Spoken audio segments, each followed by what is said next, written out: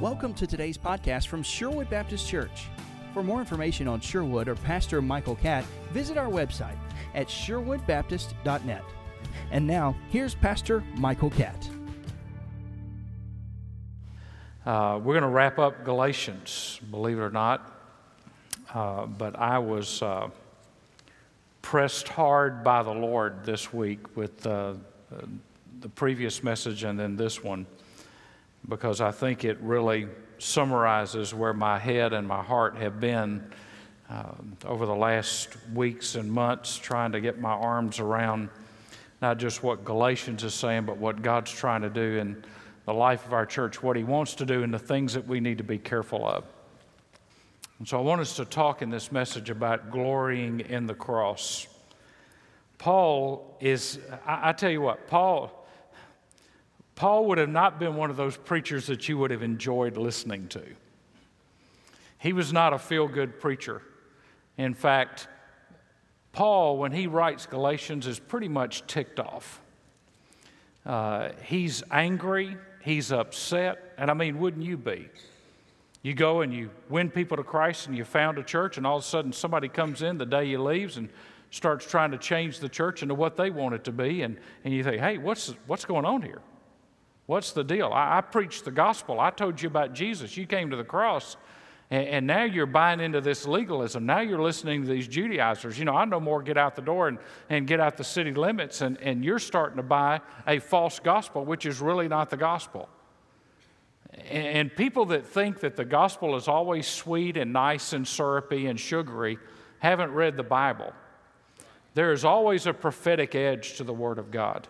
While God is a God of love, He's also a God that gives us a prophetic edge to the message that always says, you better pay attention to what's going on.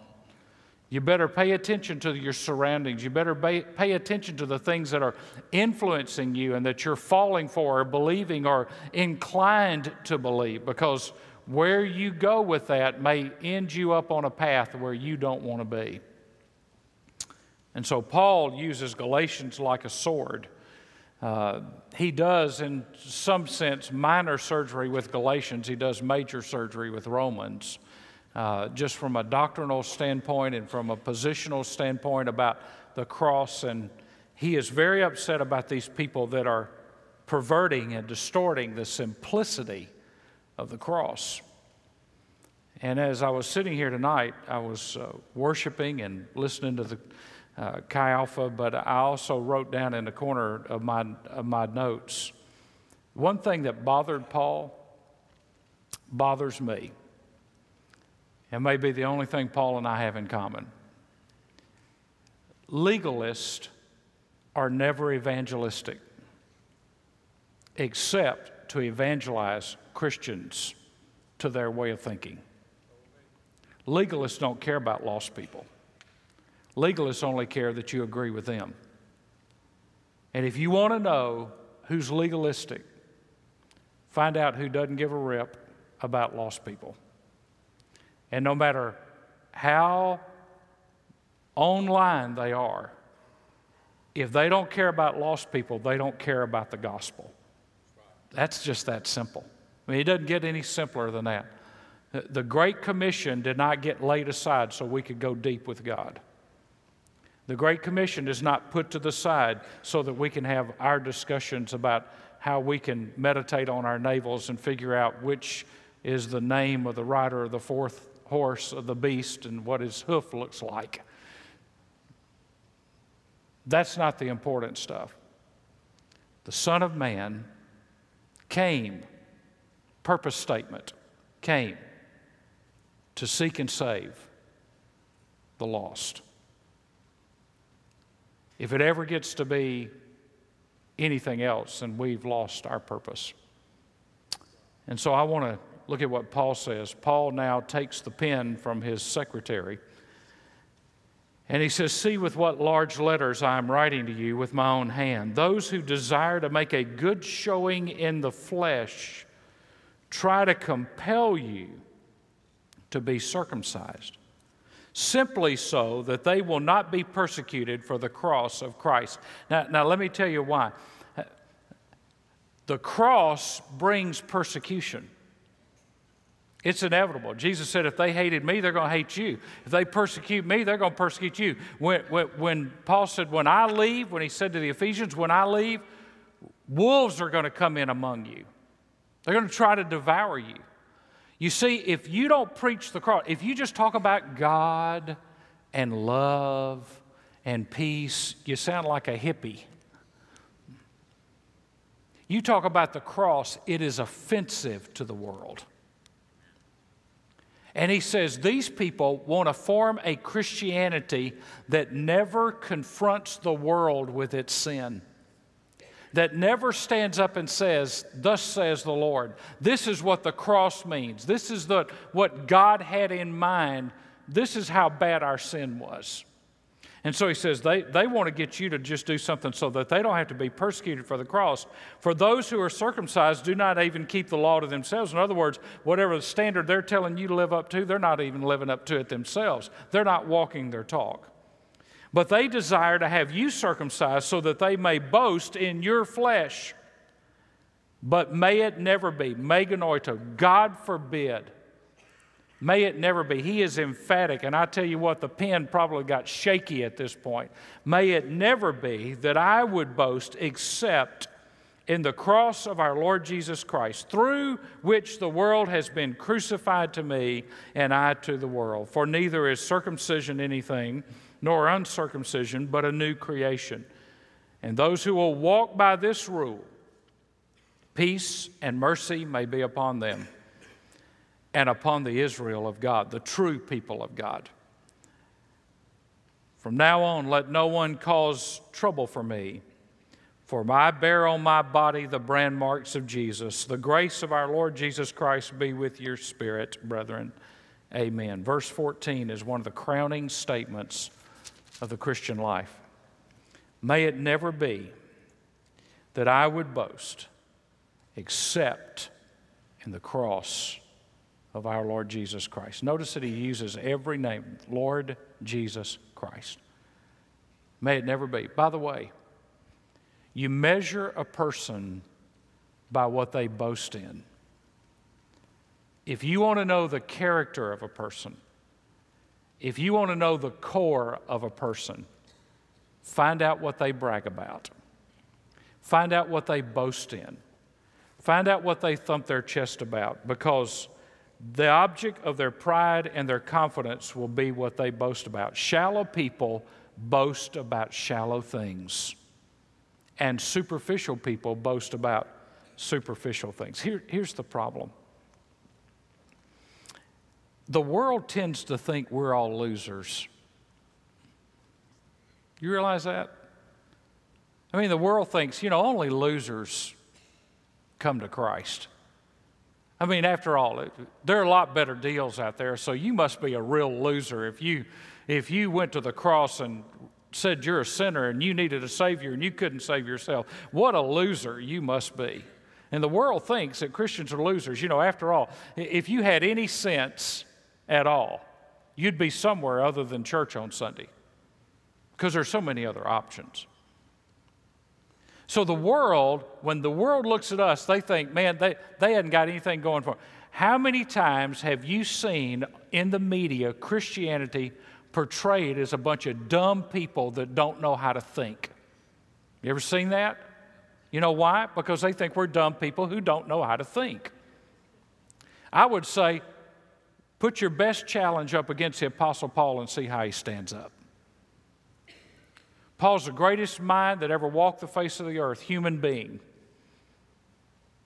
And nobody could match him intellectually. In fact, Paul talks about, man, if you read Paul's letter, he says, if anybody can boast, I can boast. If you want to know somebody who can talk about their credentials, who's got a resume so long it looks like a Sears and Roebuck catalog, I've got it. Paul says, I was a Jew of Jews. I was a Hebrew of Hebrews. I've got great heritage. I've got a PhD from everywhere you could get one. I know more than anybody else. But he says, in my flesh dwells no good thing. That means nothing to me, man. In fact, in one place, Paul says, it's dung, it's manure. When I look at my life before Christ, all of my accomplishments are nothing more than a pile of manure. That's exactly the word that he uses. He says, if you want to know what I think about how great I was, I think it's nothing. That's kind of hard for us to think that anybody that was as good as Paul would say that, isn't it? Except that grace had so overwhelmed him that he couldn't brag about anything but grace. And so here's Paul, and he writes about the cross, which was repulsive in the first century. It wasn't a piece of jewelry, it wasn't a ring, it wasn't a t-shirt. The cross was repulsive. It was a symbol of death. And Paul confronts them in glorying in something other than the cross. And if you look at it, these Judaizers are trying to make converts within the church of Galatia. Now here's what they're doing. They're inside the church. Everybody in this church has come under the influence of Paul's preaching for the grace of the gospel of Jesus Christ, and they're coming off to the side and they're getting converts, and they say, no, what you need to do is you need to keep the law, you need to keep the rules, you need to obey the law of Moses, you need to be circumcised, you need to be this. And they're bragging about their converts to denominational headquarters. Look at how many we got from that church. We got two churches. We got a church inside the church, and those of us on this side that keep all the rules are more spiritual than those on this side that just believe it's all about grace. And so they're bragging about their converts, and they're trying to convert people to their form of Christianity. And folks, I've been at this 35 years now, and I can tell you, the Judaizers are still among us. They're everywhere. They're in every town. They're in every denomination, trying to convert people to their form of Christianity. Here's what they do. They'll meet some new believer that's just in love with Jesus, and they'll pull them off to the side and say, I've got something better than what they're telling you at the church. I can take you further than they're telling you.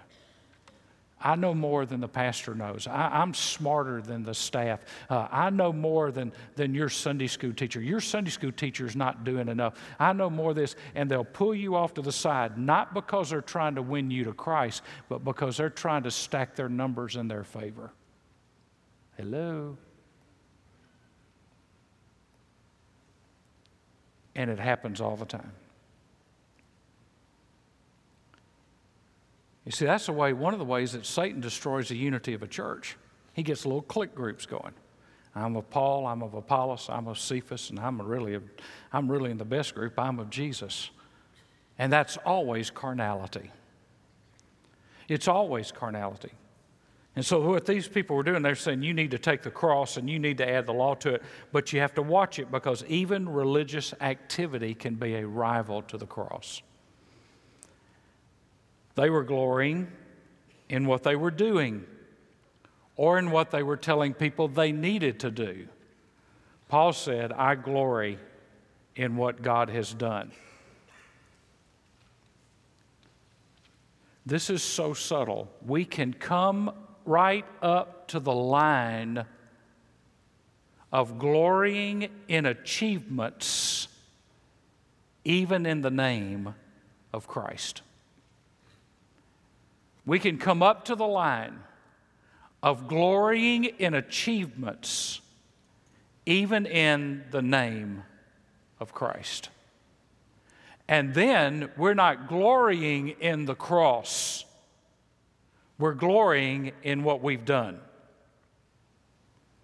Now, as the old Scottish farmer said, I would not harm thee for the world, but I am about to shoot where thou standest. Let me just make some observations.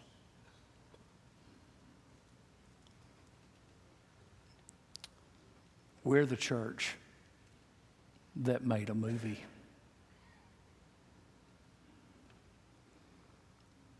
$20 million people have seen our movie.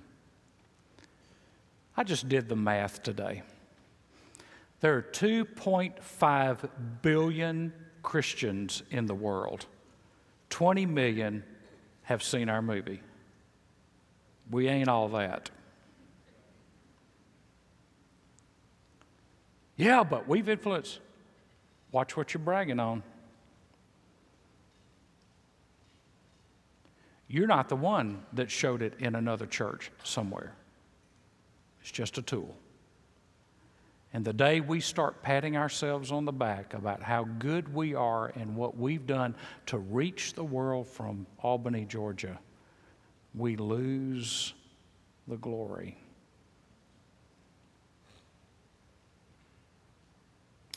We could even become Pharisees about it because we're reaching people in China, but do we even know the names of the people 1 block away from this building? We can either glory in what we're doing, even when we're doing it in the name of Christ, or we can glory in Christ. But I tell you this, you can't glory in the cross and glory in anything else at the same time. You realize you can't think 2 thoughts at the same time? Let me just try to think 2 thoughts at the same time. You can't. You can't glory in 2 things at the same time either. You only glory in one. Yourself, what you're doing, or the cross. The cross is the ultimate demonstration of God's love. And it is the ultimate reminder of my sinfulness. Even my goodness nailed Jesus to the cross. Not just my sinfulness, my goodness. For my righteousness is as filthy rags. So, quickly. First of all, the cross gave me a new life, for neither is circumcision anything, nor uncircumcision, but a new creation. Now, you can change that word circumcision to baptism, church membership, committee service, doctrinal position, denomination. Paul says it's all nothing. What matters is, are you a new creation in Christ? That's all that matters. Can people see in you the fruit of the Spirit, walking in the Spirit in a changed life? Paul says that's what matters. So what do you glory in? First of all, your achievements don't make you a new person. Your achievements don't make you a new person. Your doctrine doesn't make you a new person. Not only do your achievements not make you a new person, your doctrine doesn't make you a new person, your church membership doesn't make you a new person.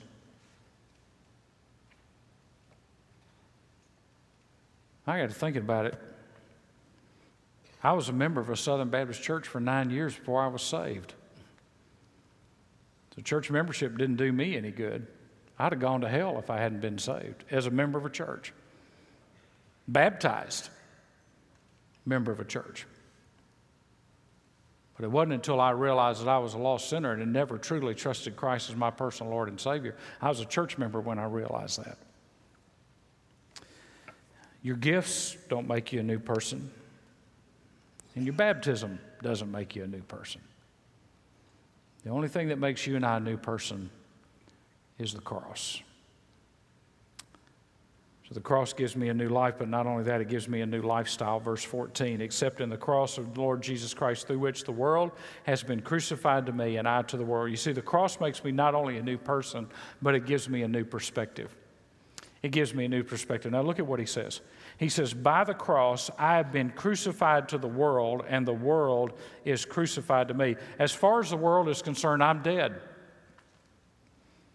The world used to be interested in me, wanted to appeal to me, wanted to talk to me, wanted to flirt with me, but now at the cross, the world says, wasting our time.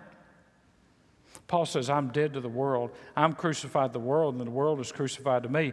Paul says, as far as I'm concerned, the world doesn't exist anymore. I don't care about what's out there. I don't care what the world has to offer. I don't value it. I used to value it, but I don't value it anymore because it holds no value in my heart. It is not a part of my agenda. There are things about the world that appeal to me. But I'd like to get to the point where the world could show me everything it has to offer, and I could walk away and say, no thanks. I don't need that. I don't need it to be fulfilled. I don't need it to be content. I don't need it to be happy. I don't need it to have a sense of purpose. I don't need it. It may appeal to me, but I don't need it.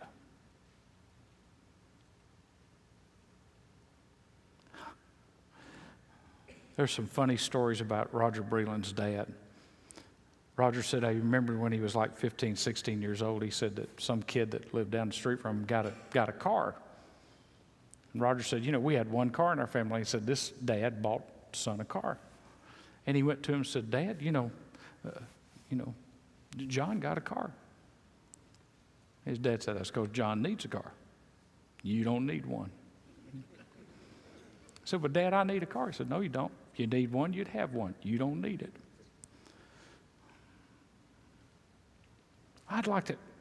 Don't need it. Terry and I were talking the other day.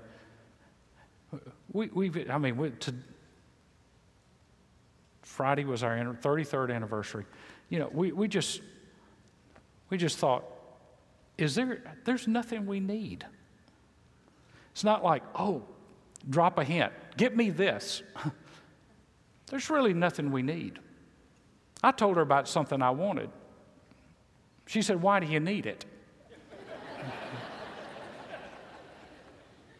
What the Holy Spirit cannot do, my wife can.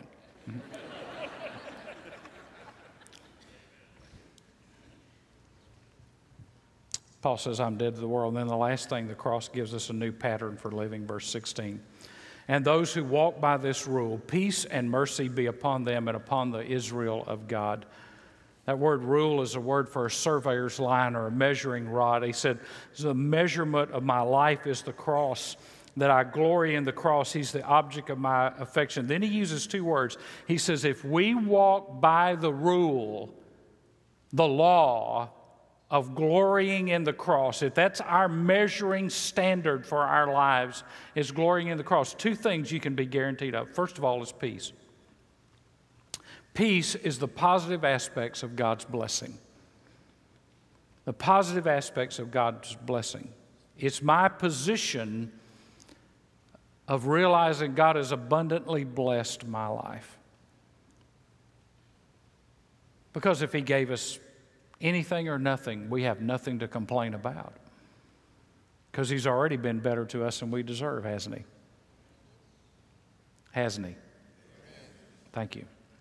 Mercy is God's benevolent activity on my part to help me when I need help. What did the thief on the cross say?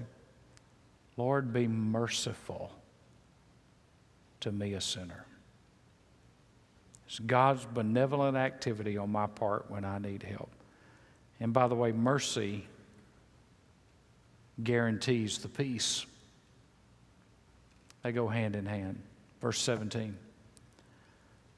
Paul gets one more shot over the bow as he's about to wrap this up. He ends on a nice verse, but he gets one more shot over the bow. And verse 17, for now on let no one cause trouble for me, for I bear on my body the brand marks of Jesus. Here's the summation of the evidence of grace, the brand marks of Jesus. The word is stigmata, the stigma of the cross. Not something pretty. But Paul says, I'm tired of arguing, tired of debating, tired of discussing. Judaizers, y'all need to leave me alone. Because I bear on my mark the brand marks of Jesus Christ. You try to keep from being persecuted. You try to keep from taking a stand. You try to make people convinced with you. But you can look at me and tell that I've stood up for Jesus Christ. I want to ask you a question. Can people look to us and tell that we've stood up for Jesus Christ? You can look at Paul, stoned, shipwrecked, left for dead. I mean, the miles that were on his body. Remember that scene in Indiana Jones where Harrison Ford says it's not the years, it's the miles? I mean, the miles that were on Paul's body were unbelievable. And what he had gone through for the cross, Paul said, if you want to know what I stand for, you want to see how many stripes are on my back that have healed over time? That's what I stand for. I took those for the cross. And Paul says to the Judaizers, I don't see any marks on you. I don't see that you've paid any price. I don't see that it's cost you anything to live your gospel. Seems to be pretty easy for you. Paul says, I bear on my body these marks. And their pattern was circumcision in the law. Today it could be anything. It could be creeds or doctrines or baptism or church membership or whatever it is. But those are not marks of the cross. Paul talks here about the branding of a slave. And you know what these Judaizers wanted to do? They wanted to keep going tit for tat with Paul. They wanted to have a debate with him about, is it the gospel plus the law? Is it the gospel without the law? And Paul said, I'm not going to talk to you about that anymore. I'm through talking to you. I'm not going to talk to you. You can't get an appointment with me to talk about that. I'm through arguing with you. I'm just going to bear on my body the marks of the cross. I'm just going to live for Jesus. Y'all go do whatever you want to do. But if you want to know where I stand at the cross. Paul is over and over and over again taking it to the cross. Now, what did that branding indicate? Any of you ever branded a cow or a horse? Leaves a mark, doesn't it? I remember helping my grandfather one time with that. The cow wasn't very happy. It was good for my grandfather in case the cow got out of the fence, but the cow didn't think it was good at the time. In fact, I specifically remember him saying, you might want to move out from behind that cow when I stick this iron on him. Why? Just come around and stand right here. Paul is talking about the branding of a slave. And it's a very obvious picture to the people that he's writing to. It's a common practice that the slaves would be branded. They would be marked on their skin in some way to identify them with their owner. And there's two things here. First of all, a brand indicates possession. A brand indicates possession. That I am possessed by Christ, that Jesus is my master and I am his slave. It indicates possession. It's not a t-shirt. It's not a ball hat. It's not a bumper sticker. It's a life that indicates that Christ has possession of me. And I am his, lock, stock, and barrel. Secondly, it indicates pride of identification. It indicates pride of identification. Now, that's not the wrong kind of pride. That's the right kind of pride. There's some things you ought to be proud of. You ought to be proud of the cross. You ought to be proud of Jesus. Paul says if you want to be great, you be a servant. Abraham was called a servant of God. Moses was called a servant of God. David was called a servant of God. I want to take you back to the background of what Paul is doing. Exodus chapter 21. We're almost through. Exodus chapter 21.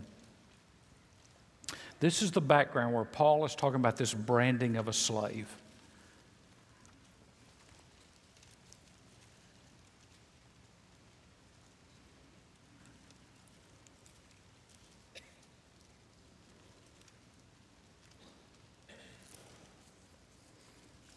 Exodus 21 and verse 1.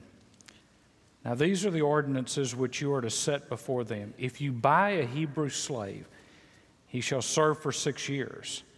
But on the 7th he shall go out as a free man without payment. Verse 5.